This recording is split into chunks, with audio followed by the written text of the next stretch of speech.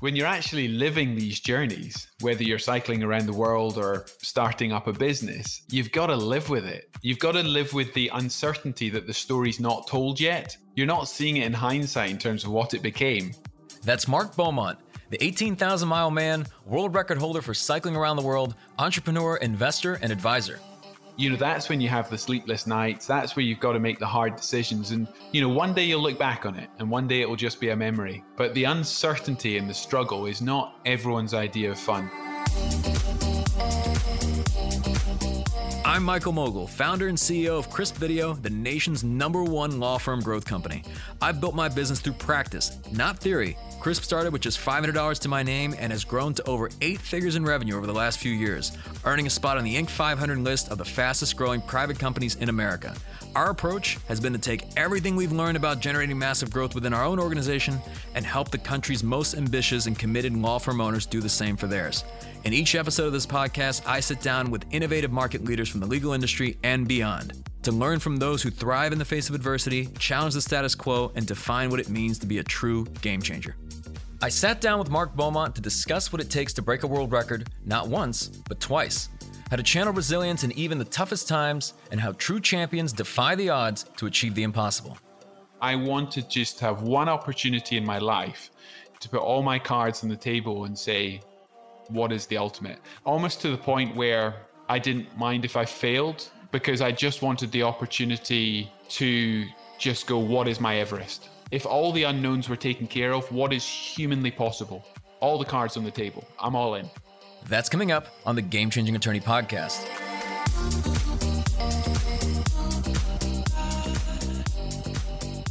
Mark Beaumont has pushed the limits of endurance over the past 2 decades. Among other world records, he remains the fastest person to have cycled around the planet, a journey that spanned 18,000 miles. We began our conversation by discussing the impetus behind Mark's obsession with adventure and his competitive drive. I mean, hindsight's a wonderful thing, isn't it? Because I can look back from, I guess, I feel like the first big chapter of my career was being an athlete and a broadcaster, but I also had these other interests. And it's very clear that ever since I cycled across Scotland when I was 12 years old, so what's that, like 25 years ago now, there's a chronology. It looks professional. It looks almost inevitable. It looks, you know, things have got bigger and faster and better and all these world records, you know, have taken me to 130 nations and territories now.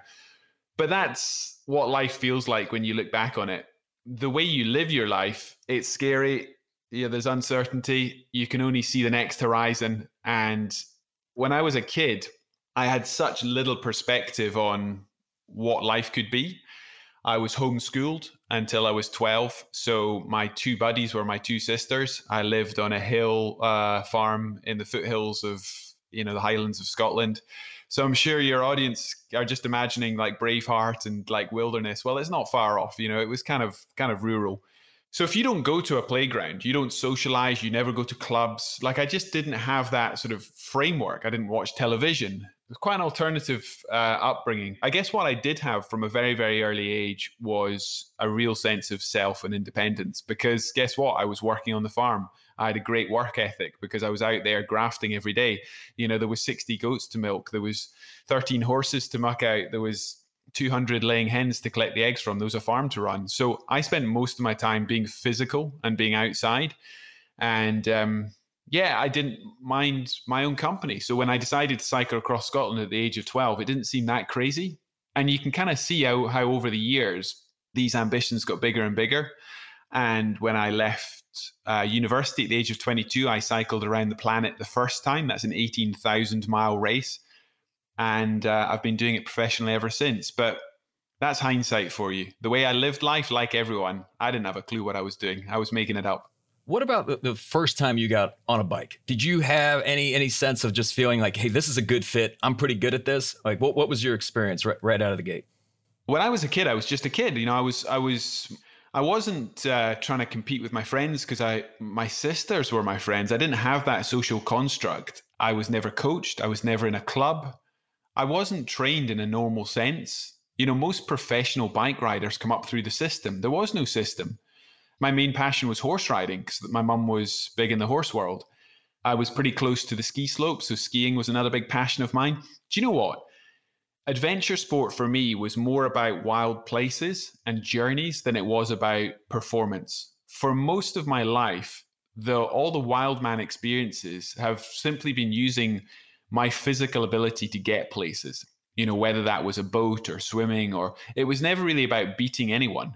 It was always just about how to efficiently cross landscapes. And I've taken that to the extreme by breaking the world record for the length of Africa, going from Alaska to Tierra del Fuego, climbing the highest peaks in the Americas. I've taken it to the extreme for sure. But for me, it was more about great journeys than about being a performance athlete. So was it a good fit?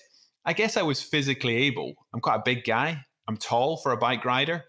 But because I was never playing soccer or I was never playing hockey, I'd never really built that side of my athletic career.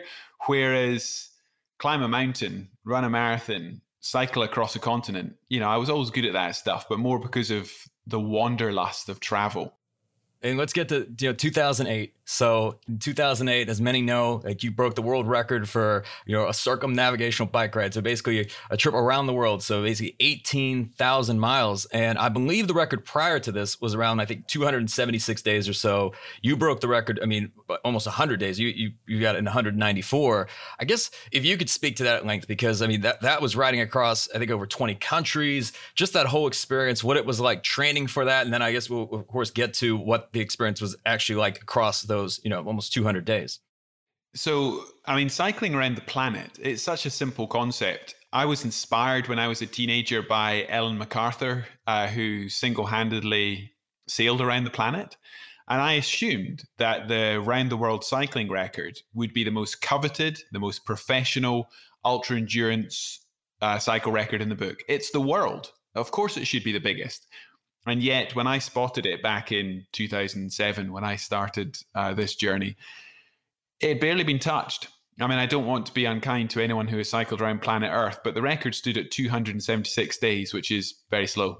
I don't think it was really me being a great bike rider. Lots of bike riders could ride a century a day for half a year if they had to. It was more just that sense of enterprise, that sense of backing myself and going, why is this not being done properly? And why have the last three people come home within a few days of each other? Well, guess what? They're trying to beat each other.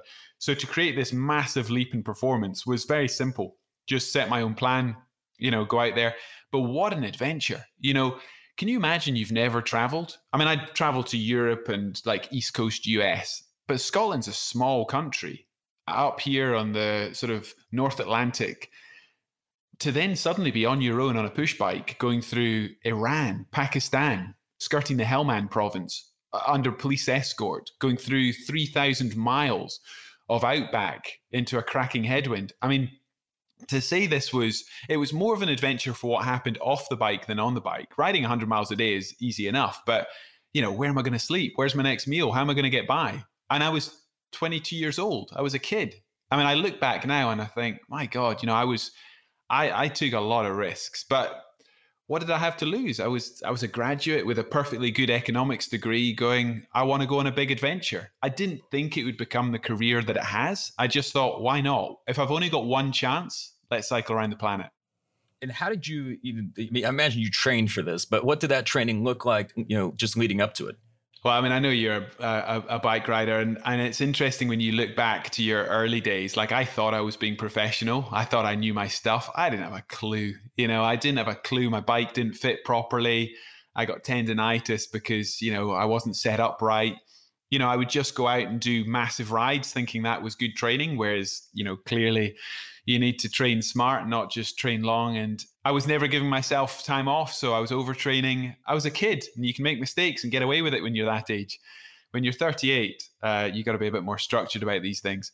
But it's interesting when it comes to endurance, because so many athletes don't really come into their own until their 30s and 40s, because it's about the psychology, the experience, as much as it is the raw physicality. If it's about being a crit racer or a tour rider, for sure, you need to have that raw power and maybe youth on your side. But endurance, ultra endurance, adventure, anyone could do that. Young, old, male, female. It's more about your life experience, your resilience, your ability to suffer, sleep deprivation, just the overall toolkit, as well as that physicality. And it's not about how good am I today, but how good am I tomorrow, the next day, next week, next month. And just that ruthless consistency to perform. But I mean, riding around the planet the first time was just awesome. I mean, I've been fortunate enough to go on professional expeditions now for over 15 years, but I'll never replicate the raw emotions and the excitement of the first time. You know, the first time just being out there, being so scared. The more you go on in life, the more you know, and you look for that rawness, but you kind of know too much. And it was pre-social media as well. So I was out there with a camera filming it at arm's length. It makes me feel very old, but Twitter and Facebook, it just wasn't a thing 15 years ago. And so I was capturing this journey for the BBC in the UK. I would just sit in my tent at the end of a long day and just chat to that camera for half an hour. It was my buddy on the road. So it wasn't just the bike race, but it was also the opportunity to share it with an audience. And that's what really launched my career, capturing the journey. At what point, even on that ride initially, like, did you feel, okay, I've got this, right? Because you beat the record by over 82 days. Like, was there a point where you're like, I'm going to crush this? I never doubted that, because here's the painful bit. I did exactly what I set out to do. I said I would come home in 195 days, which was a plan of 100 miles a day plus a day off a fortnight for flights and contingency. I came home in 194 days and 17 hours. So if you go 18,000 miles within 8 hours of your plan, you've got to be pretty honest and say, well, I just did what I set out to do. So you feel like it's your personal best. You feel like you left it all out there because it's the hardest thing you've ever done. But you've got to be brutally honest and look in the mirror and go, you'll never do better than what you set out to do.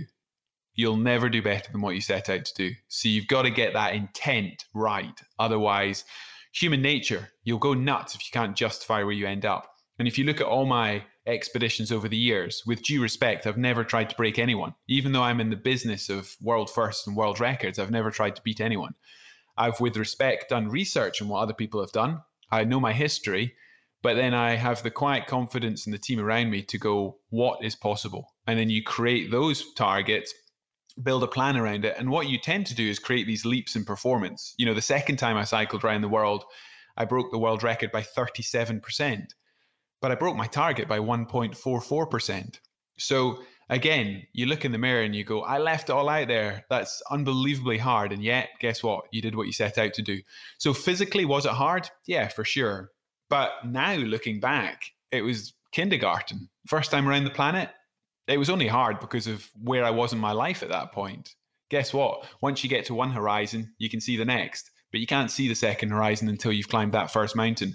And as somebody who's done this my entire career, nobody can fall out of bed and go, do you know what? I'm going to break that record, unless they've earned their stripes, unless they know what it. This is not about academic learning. There's better bike riders within a mile of where I live here. I'm not the world's best bike rider, but the toolkit, the teamwork, the entire strategy to smash records is not just about something you can learn in a book or, on a club ride.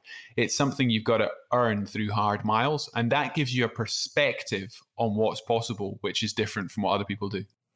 Now, I know there's the things that you could obviously control, which is like your effort, for example, the planning you did in advance of this. But, during this ride, even in 2008, you encountered a great deal of adversity, too. I mean, I remember reading about, like, in Louisiana and so on, you were involved in a car crash, and then you got robbed later the same day. I mean, if you could speak to some of that. You're not a million miles from there right now, are you?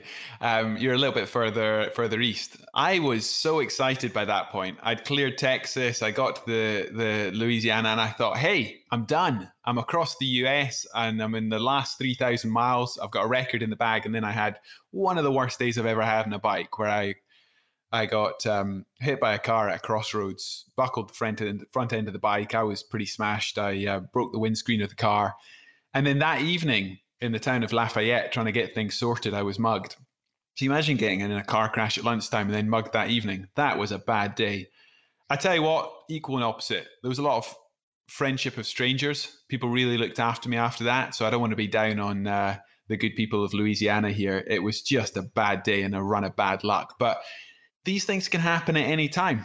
I've been in more tight corners than most. I've been in some really dangerous situations where I nearly lost my life. I've seen people pay that ultimate price. And it's not about whether stuff will go wrong in life, but it's how you react.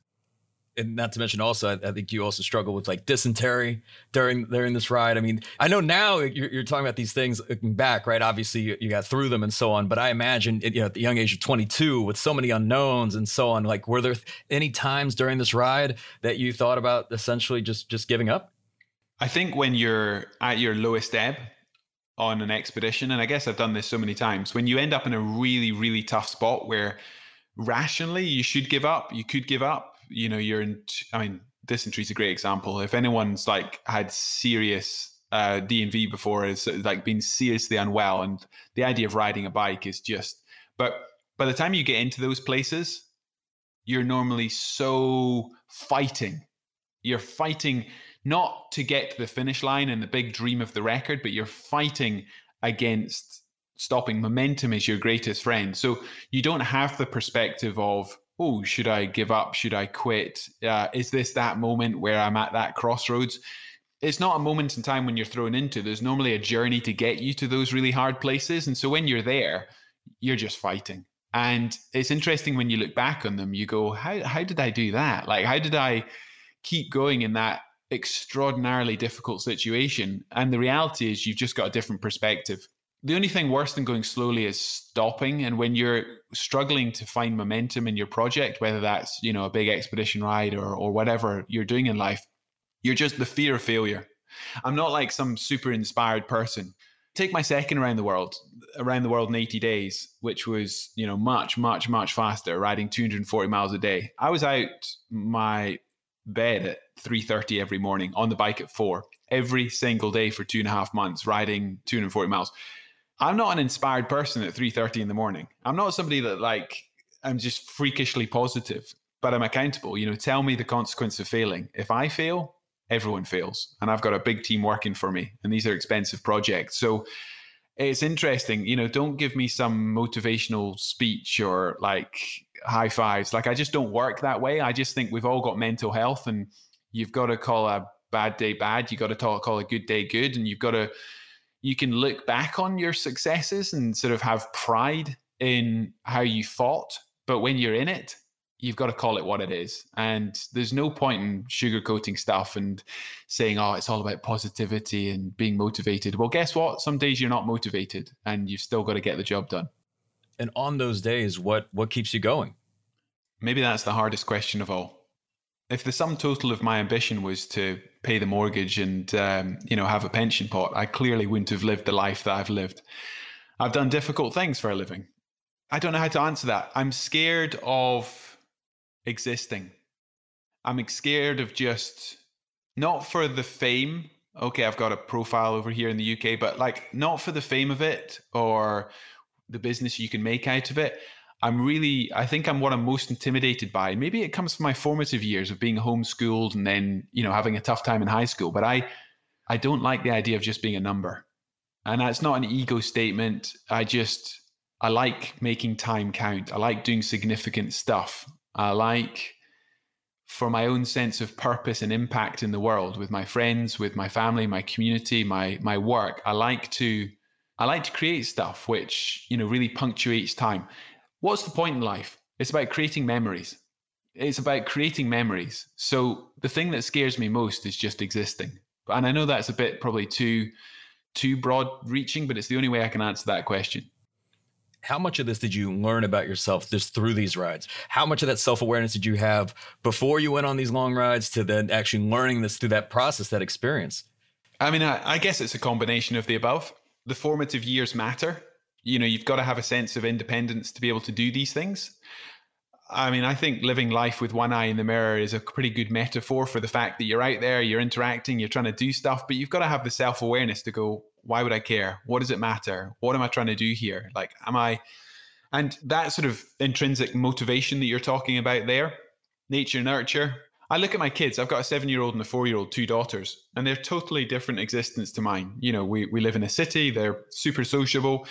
They don't have the same environment that they're growing up in. But the only thing I hope that I can give them is a sense of independence. I think it's really, really important to be able to, assimilate and, fit in. But the independence of mind to do things you're passionate about. It's interesting because that independence often gets squeezed out of kids at school, whereas it becomes your greatest superpower in adult life. I see, I work with people my age and older who still act like they're in the playground. If everyone's wearing brown shoes, they want to wear brown shoes. And I'm like, well, if you want to wear black shoes or pink shoes, wear pink shoes. And I think that ability to not care too much, you're not being disruptive and being a maverick for the sake of it, but that ability to, if you have sort of a strong North Star in terms of what you believe is important, to not care too much if other people don't agree with you. So I want to talk about the differences between 2008 and then the ride in 2017. I mean, the obvious difference was it went from 194 days, your record, to 78 days, right? So you destroyed even your previous record, which was amazing. You did it in under 80 days. But I'd love to know just what were the differences even in you at that time, because I imagine, doing the math, one of your daughters was born, maybe, both you were married, like it was very different from age 22 mark. So if you could speak to that. Yeah, it couldn't have been more different. I mean, you've got to keep in mind, in the decade in between, I'd done lots of different projects and started and been involved in other businesses. So I've had a pretty varied career. I've been, lucky over the last 15 years to have quite a portfolio. But what really fascinated me more than anything else was, again, my obsession, the ultimate, the world. How fast can you get around planet Earth? And by doing that under human power, that's a bicycle. We both love riding our bikes. How fast can you get around planet Earth? I don't understand why more people haven't tried this. Considering how many phenomenal bike riders there are, there's very few people who have stepped up to the around the world. I mean, a lot of people are racing, like race across America or transcontinental or pretty significant endurance races, but it's the world. Like, why are there not more people going around the world? And I'd watched with awe and with interest the male and female record getting smashed in that decade. And it stood at 123 days. At no point was I sort of jealous of that, and records are there to be broken. But I did think, with all my experience, I thought, hang on, you could take this to a whole other level. Because so many of my records over the years had been about the stuff off the bike. Where am I going to get my next meal? Where am I going to sleep? Like, there was always things taking away from the performance aspect. And as an athlete, and I'm sure you'll relate to this well, Michael, I wanted just to have one opportunity in my life to put all my cards on the table and say, what is the ultimate? Almost to the point where I didn't mind if I failed, because I just wanted the opportunity to just go, what is my Everest? If all the unknowns were taken care of, what is humanly possible? All the cards on the table. I'm all in. Very few people in their careers have the opportunity to go all in. Most of us just get by and try and get through our emails. It's such a privilege to be able to say, I'm all in, and just to figure out what that is. Max effort. 18,000 miles, the 80-day dream is a bit of a one-time prize. If you can be the first person to get around the planet in less than 80 days, that was a Phileas Fogg fiction. It was a Disney movie. It's, everyone knows around the world in 80 days. So to be the first to do that is a bit of a one-time prize. And we figured out how to do it. It was 75 days riding, 3 days flights, 2 days contingency. I built a team of 40 people between logistics, performance, and media, and I trained 2.5 years. It was an obsession. It was an amazing journey. And as you say, I had kids. When I left college and university, I didn't have a care in the world, apart from working in a bar and pulling pints and being a student. Whereas by the time you're at mid-30s, you've got a career, you've got responsibilities, you've got, a couple of mortgages. It's a totally different thing to say, do you know what? I'm all in. And it wasn't worth really thinking about what failing would have been. I mean, for the bike riders and athletes out there, I was riding twice the hours every day. So I was riding 16 hours a day rather than 8. And for every one of those hours, I was riding significantly faster. So to compare the first time around the world and the second time around the world is hard. And if people think 15 miles an hour is slow, which it is for a club ride, try and do it 16 hours a day. And then wake up after 5 hours sleep and do it tomorrow. And the next day and the next day, every single day for 2.5 months. Most bike riders would just fall to bits. Their knees would explode. Their mind would just bend. Their backside would not tolerate it. It's just an insufferable amount of time racing your bike. It's 1,100 hours time trialing. And I don't think there's many people listening to this podcast that will be able to quantify that. if you were to drive 16 hours, that's a long drive. Ride your bike, take 5 hours break and do it again every single day for the next 2.5 months. It's not an arrogant thing to say that there's no reference point in the history of endurance cycling before we did it to know that was even possible. It's still amazing to me. Like, and I want to ask you this because the prior record around the world was 276 days. At age 22, you break that 194 days. So you knocked almost 100 days off that. As a 22-year-old, do you even believe that you had that in you? No. I mean, when I was 22 years old, I would have told you that is my personal best. Like, I've left it all out there. Based on my life experience, that was as fast as I could get around the world. Like we covered, guess what? That's what I said I would do. 78 days, 14 hours and 40 minutes. If you had told me that it was possible to get around the world in 78 days on a push bike when I was 22 years old, I was maxed out doing it in half a year. That's not a marginal gain.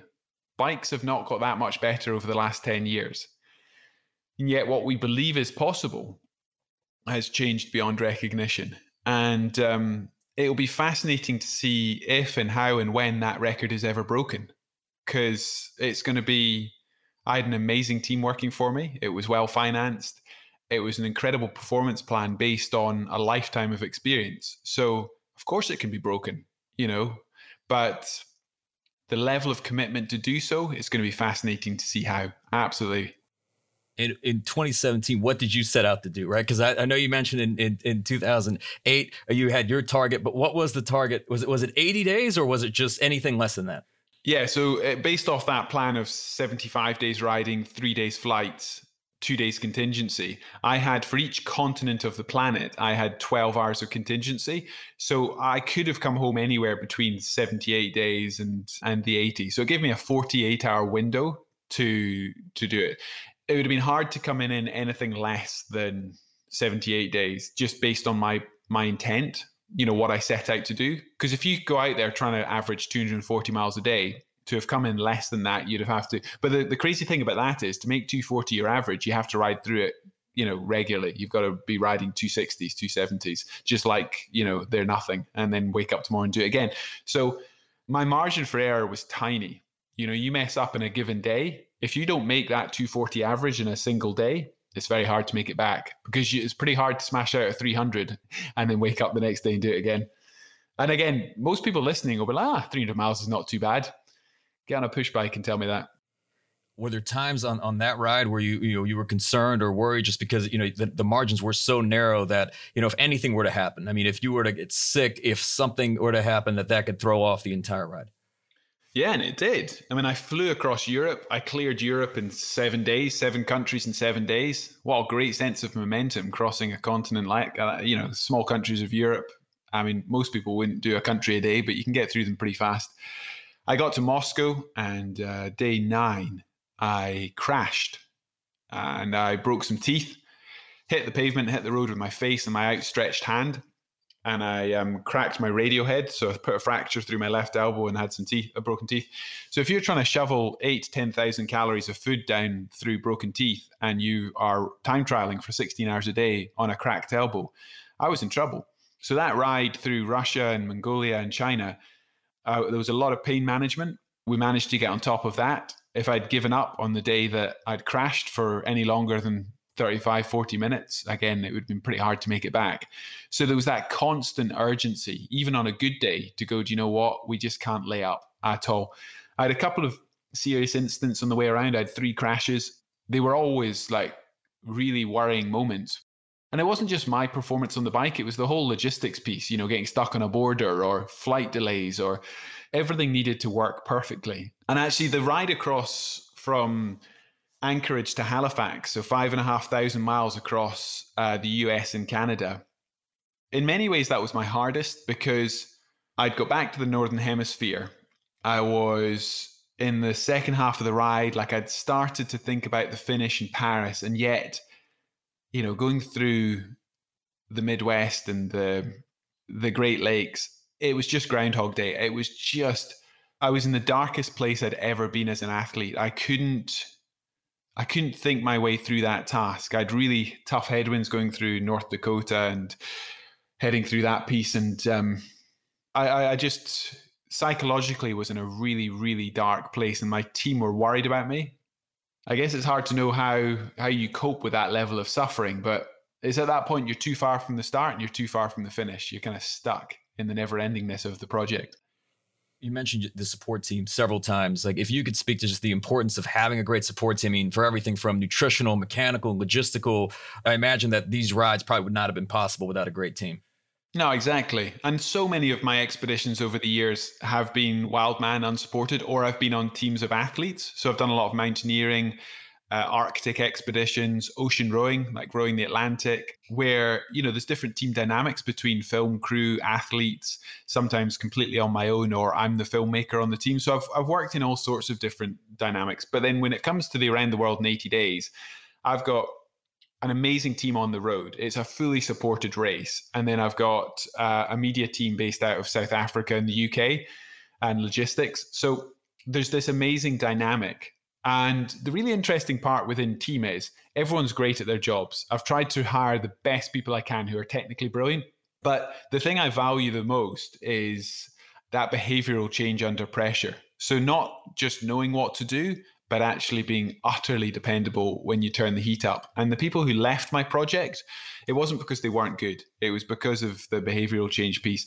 If I'd stood on the start line in Paris and said to my entire team, does everyone get it? Does everyone understand how we're going to get around the world in 80 days? They'd have gone, yes, boss. But the reality is they didn't. They got their jobs. They were good at their piece of the puzzle. And it was a really complicated puzzle. I was the guy who was 12 years old, who first pedaled across Scotland, who had built over, 2.5 decades, the perspective that this might just be possible. And there was a wonderful moment when I was in Mongolia, heading out the Gobi Desert, and Alex, one of my crew, turned around to me and he said, Mark, we're going to do this. And I looked at Alex and I said, at what point did you not think we were going to do this? But in that sort of moment of honesty, I caught this sense of the entire team had bought into my dream. They really wanted this dream to happen, but they never could have come up with the dream. So that's not to take away from the power of the team. I didn't have the skill set and the capacity that my team had. They were utterly brilliant, but they were bought into my dream. And I can delegate the entire project to them in terms of running the race, but I'll never delegate the emotional leadership. If I smile, everyone smiles. If I look worried, my team get worried. Because ultimately, I'm the guy with the experience to put this together, and then I trust them implicitly to make it happen. Why do you think they did it? To be on this journey with you for so many days and just through all these experiences, what do you think was their reasoning for it? I guess they varied. I've had great loyalty from people who have worked with me over the years who've wanted to come back. Maybe they do it for the same reason I do, doing things which are hard, the struggle, doing things which create positive memories whilst, testing yourself. They don't have the profile. They don't have the book deals, the TV deals. They don't get what I get out of it. So it's a good question to ask. Why would you care? And I get people coming to me a lot saying, Mark, can I be on your team? Or Mark, I'd love to do what you do. And I always say, I think you like the idea of what I do because you watch it on telly. And that's not, again, a sort of an ego statement, but when things are sort of packaged nicely into social media or television, then it all looks very Hollywood. Whereas when you're actually living these journeys, whether you're cycling around the world or starting up a business, you've got to live with it. You've got to live with the uncertainty that the story's not told yet. You're not seeing it in hindsight in terms of what it became. That's when you have the sleepless nights. That's where you've got to make the hard decisions. And one day you'll look back on it and one day it will just be a memory. But the uncertainty and the struggle is not everyone's idea of fun. So it's a great question. And it's not for everyone who comes to me and says, I've, really enjoyed following and I'd like to do what you do. There's probably a minority of people who they would actually enjoy the process as opposed to the association. In addition to taking on these ambitious initiatives, Mark also documented his journeys for a series of media segments and documentaries. I asked him to unpack his decision to film and produce this content, giving the public an inside look into his adventures. I guess it's always been part and parcel, and I've often been the filmmaker myself. I had a quite traditional training as a documentary filmmaker with the BBC, and growing up documenting all my journeys. And it's kind of weird when you reflect back to the start of our conversations, because for this homeschool boy who never watched television and didn't interact and was never in the playground, I've then weirdly made my life on stage and on television and in a very public eye. And yet clearly I don't mind, if I'm stuck in a cave for half a year on my own. I don't mind either extreme. But I think a lot of people see that media side as a necessary evil to make a business out of what they do. Whereas the storytelling, the communication, the broadcast element was always there from the start. I was very fortunate in the first 5 years of my career to work with the great late filmmaker David Peat, who we filmed all over the world together. And he turned filmmaking and storytelling from, in my mind, as I was just an economic graduate thinking this is about return on investment. This is about earned media value. This is a utilitarian sum where I need to get sponsorship and media. I had no passion for media. It was just simply a tool to get the trips done. And then I worked with David, who just was one of these brilliantly creative people who had a wonderful connection with people. And he shared that love for like really capturing moments and honestly telling them with a global audience in a way that was meaningful. It completely changed it for me. It changed it from a business and a sum to actually something which was an integrated part of what I was doing. So it's very hard for me to imagine going on these huge athletic endeavors without the opportunity to also film them, whether it's objectively like somebody else is filming me or I'm holding the camera. And Mark, I'm sure I'm not the only one wondering this, but what do you think about on these rides? I mean, you're riding 16 hours a day after day. Like what are you thinking about? Oh, everything. I mean, the wonderful thing about expedition riding is it might be brutally hard. Same when you're climbing a mountain.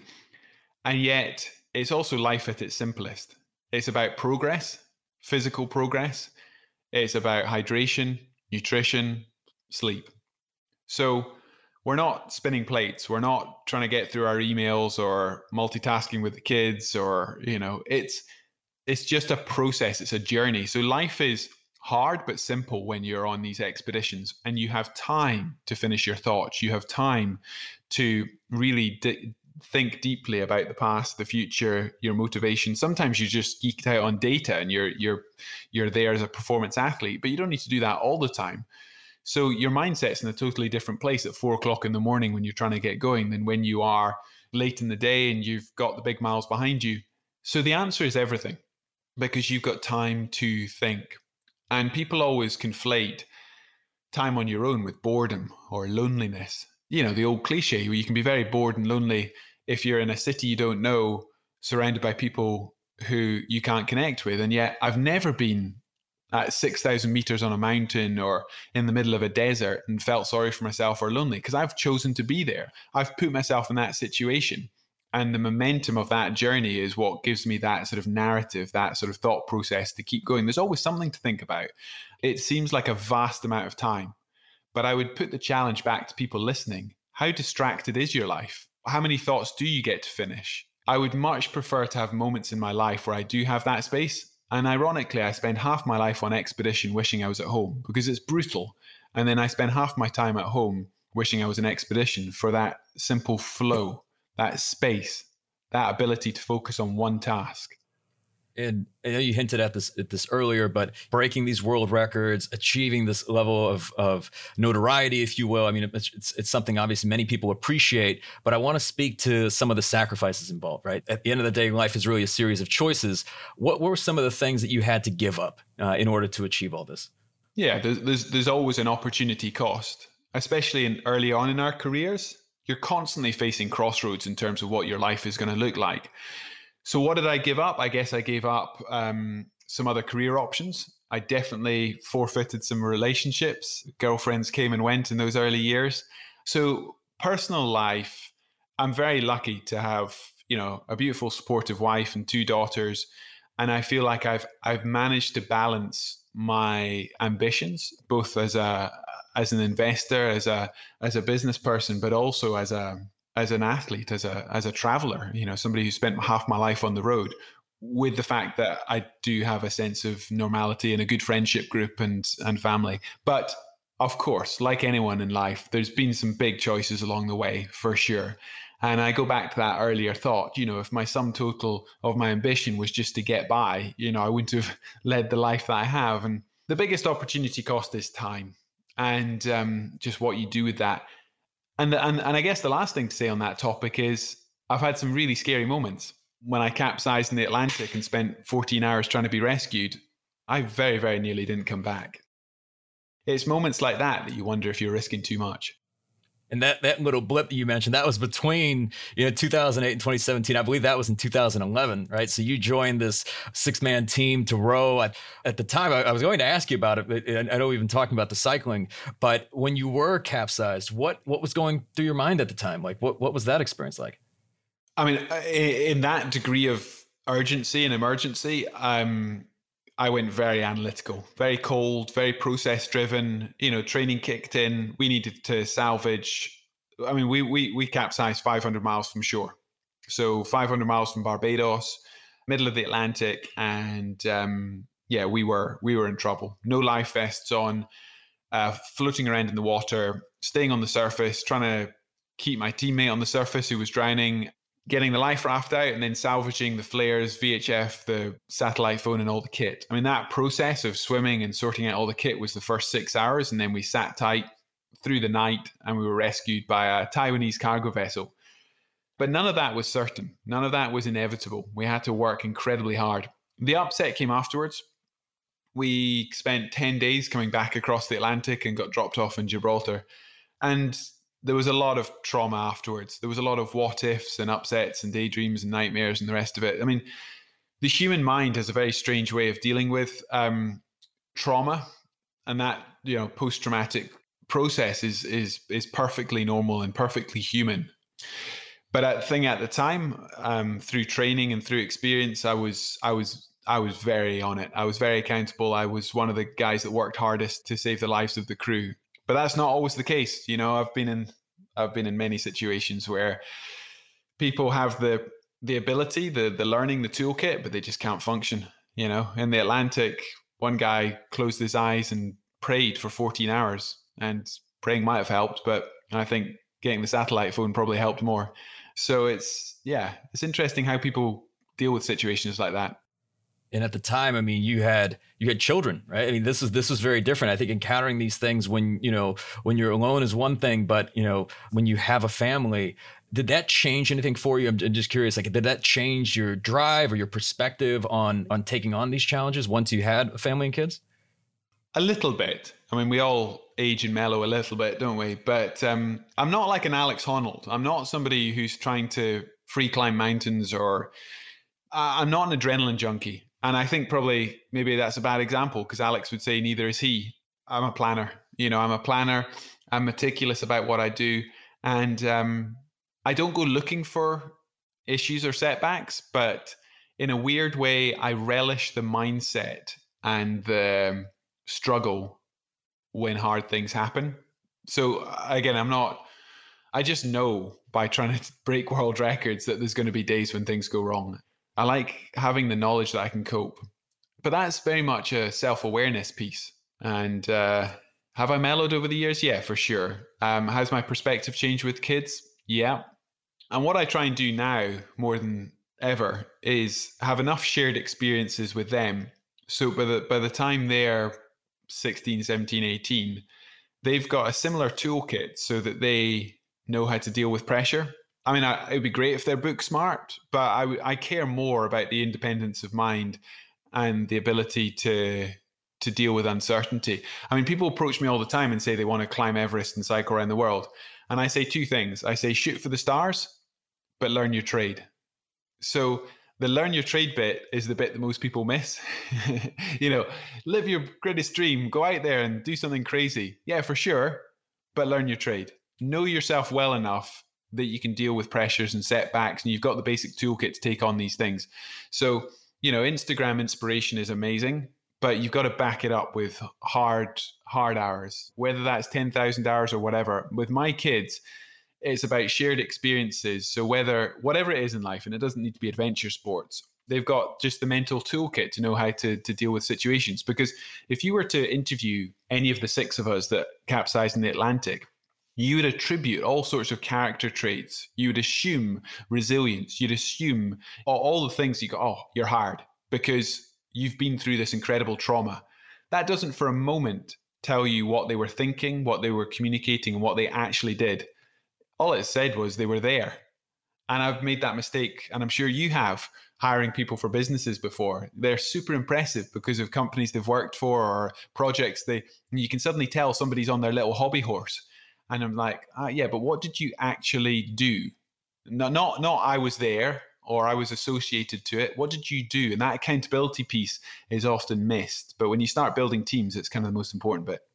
Between cycling around the globe and being capsized in the Atlantic Ocean, regular life can seem pedestrian. I asked Mark how he adjusts to life between adventures. Yeah, there's always a blue. There's a period of uncertainty. When you finish a major project, you exit a business or you finish cycling around the planet, the greatest emotion is relief. If you've had a leadership role, it's not a celebration. You're not pulling backflips. You're not a cheerleader for these things. You're heartfelt relief. Pride in the team that have made it happen with you, but if you've shouldered the responsibility to make these things happen, what you feel on the finishing line and afterwards is just, wow, okay, we did it. And it's such a weird anticlimactic emotion. You want to sort of scream and jump up and down, but people do that around you and for you. If you're the one that's driven success, then you feel relief. And then there's a void. There's a sense of, wow, that incredible routine, that sort of obsession, those blinkers that allowed you to achieve what you did with your team is not there. So whilst you've looked forward to sitting on the couch and watching Netflix all day, that's actually wholly unfulfilling quite quickly because you're so used to, living life in fifth gear. And the reality is you can't live life with that intensity. You can't be maxed out all the time. You can't be constantly in sort of world record breaking mode. But when you know how to do that and how to switch it on and off, the transition's not always easy. I think if you talk to any Olympian or high performing athlete, there's always a bit of an unknown the day after the big event. And it's not seen and it's not unknown. And I help so many athletes transition from athletic careers because that sort of uncertainty, especially if it comes with public profile or financial security, then there's a whole cocktail of stuff going on there that allows you to build a sense of self and purpose outside of that event, which became your identity. So I mentioned this at the start. You're obviously a younger guy. I'm 35. You're only 38 years old. It seems like you're nowhere near even settling down or slowing down. You're also an advisor, an investor. What future challenges at this point get you excited? It could be physical or otherwise.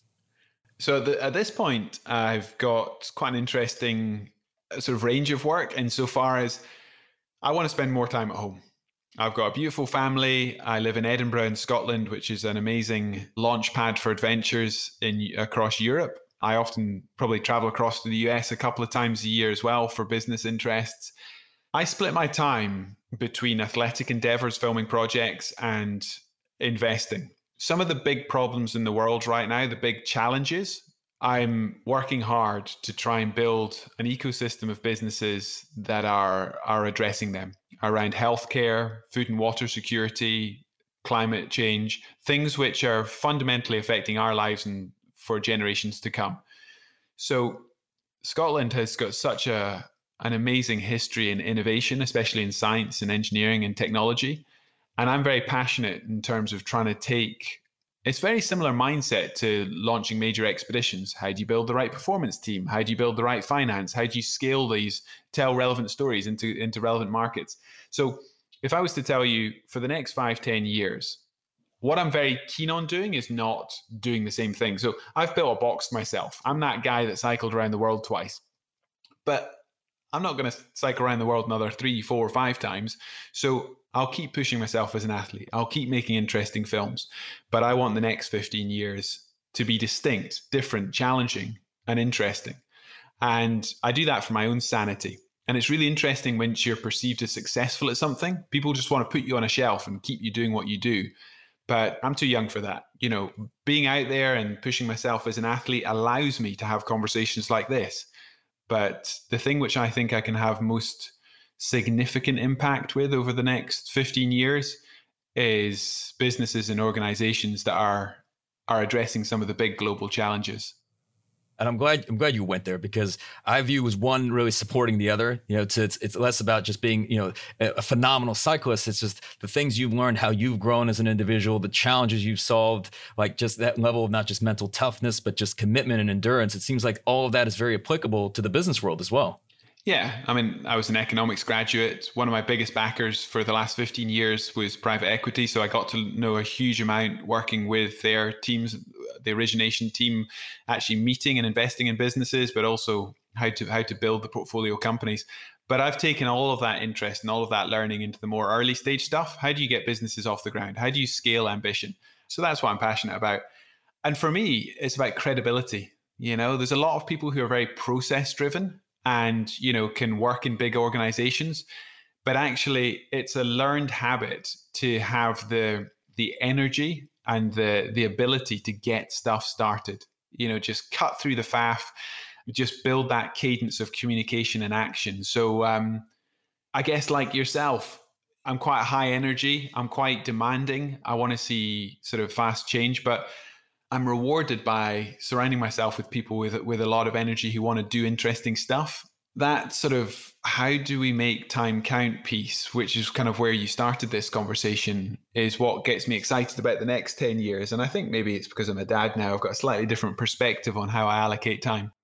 Well, I've got two young daughters of my own. I've got a 2-year-old and a 1-month-old, so I can empathize with that. And you used to hear about, okay, well, there's a trade-off there, and I don't know. I mean, I speak to a lot of great leaders, and they've been able to build phenomenal organizations and make a huge impact, and still be great dads, and and really spend time with their family. I'm curious, just if you have any certain habits or routines or anything that help to keep you on track on a day-to-day basis. One of the most important things is to have people outside of your partner and your close friends who you can talk to about these things. Have a peer group, have a wise counsel, have 3 or 4 people you can speak to, because I know we like to talk to our wives and husbands about these things, but they're too emotionally and financially connected to your success to give impartial advice. So that's not a negative comment about my amazing wife. She's hugely supportive, but she also says what she thinks I want to hear. So having people who I can problem solve my career with outside, I don't have all the answers. And so I trust people who I can pick up the phone to, have a coffee with, and really brainstorm some of these big crossroads I end up in life with. And it's got to be somebody other than your life partner, because of the 4 given reasons. And the other part is just build that habit. Just be furiously busy in getting stuff done. People always say, build a habit of saying yes, be open to opportunities, but actually being relevant and productive in life is actually being very good at saying no. You've got to be able to say no to stuff, because a lot of people, and I can be guilty of this, are just silly busy. Being busy is such a boring currency.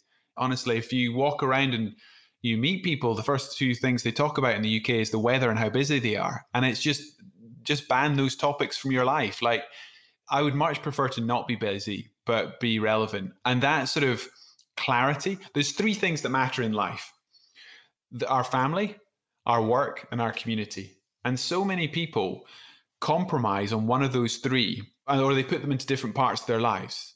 So many men in particular say, well, I'll see my kids once I've taken care of work and finances, or I'll take on community responsibilities once I've, done other stuff. And it just ends in regret.